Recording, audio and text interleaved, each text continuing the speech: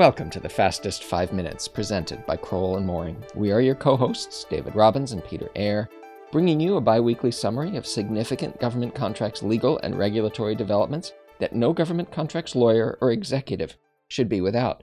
We start with what promises to be a fairly significant development. On July 15th, President Trump signed Executive Order 13881 on maximizing use of American-made goods, products, and materials, and we give you the number and the name so you can find it if you want to read up on it. But importantly, it directs the FAR Council to consider imposing more stringent domestic preference requirements in federal procurement regulations. And the EO, which is part of the Trump administration's ongoing Buy American, Hire American initiatives, only directs agencies to consider the rulemaking within 180 days of the EO's release and does not currently impose any immediate requirements or changes to the Buy American Act. So I guess that is the good news for continuity of operations, but given the long lead times on these things, it's something we should be watching going on forward. There's a lot to this. We'd be happy to walk you through it, but a 5-minute podcast probably isn't the right format. We will update you as this progresses, though. Peter, over to you. Second item on our list for today is a DCMA update to the Contractor Purchasing System Review Guidebook. This came out in mid-June, and it's an updated version of the CPSR guidebook.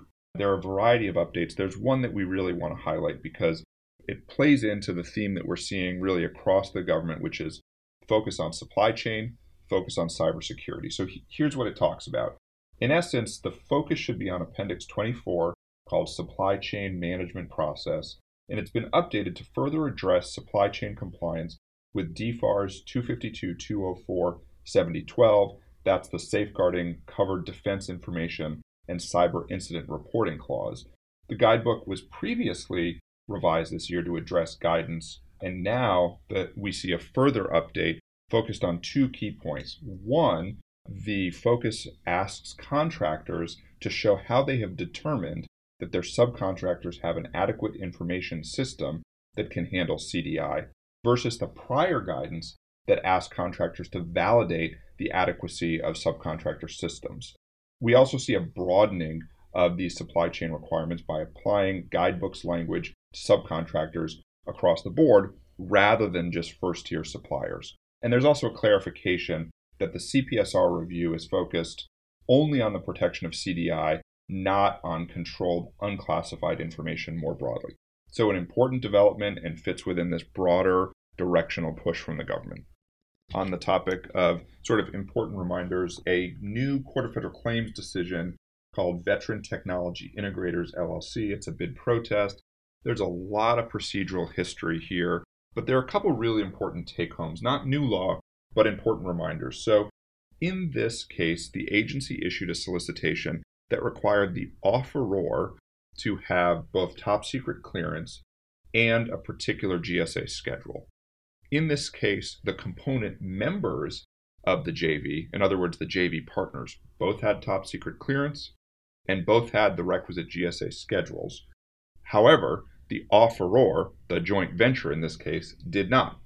The agency eliminated the joint venture from competition, citing those two factors, saying that the offeror itself, the legal entity, the joint venture, didn't have either of those two things, even though the component members did. Protest ensued, and ultimately there was a lack of standing found. And this is a really important reminder that joint ventures provide a lot of opportunities, a lot of flexibility, but reading the RFP and really understanding whether the joint venture gets credit for the past performance, security clearance, contractual schedules of the component members is going to vary from RFP to RFP. So a good reminder of that, and an interesting decision for companies that are really involved in joint venture participation. David, back to you. I think it's even more than JV participation. I mean, how many times have you counseled private equity firms, sponsoring companies, you name it, thinking about consolidation in this marketplace and trying to figure out what integration looks like and which vehicles can be used where. So this is an important reminder for that community as well. Absolutely. Good point. All right. So we've updated you periodically on the ongoing saga of a company called TransDigm, which its business model has been in the news, and as DoD OIG has written up, they sort of consolidate suppliers of legacy aircraft parts, and apparently, according to the OIG, increase prices, and it's come under some congressional scrutiny. The latest step here is an announcement by DoD OIG audit.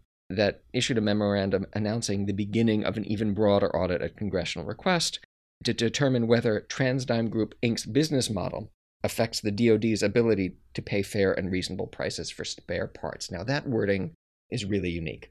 They got the AIG for audit, looking at a business model of a private company and whether it causes the government to pay things it shouldn't. So it could be an artful wording. It could be a really strong hint that investigations are looking. Either way, this concept of excess profit, which is part and parcel of this inquiry, is gaining some real traction and real importance, and is a persistent and consistent legacy problem across DoD procurement, as these legacy airframes, for example, are aging decades longer than anyone ever expected. So we're watching this because we see it as having some potential industry-wide impact. And I guess that's all for this edition. We'll see you again in 2 weeks. In the meantime, if you need anything, I can be reached at 202-624-2627 and Peter at 202-624-2807. The Fastest 5 Minutes podcast is brought to you by Crowell & Mooring LLP. Subscribe on Apple Podcasts. And if you enjoy our show, please leave us a review. You can find more information at kroll.com/govconpodcast.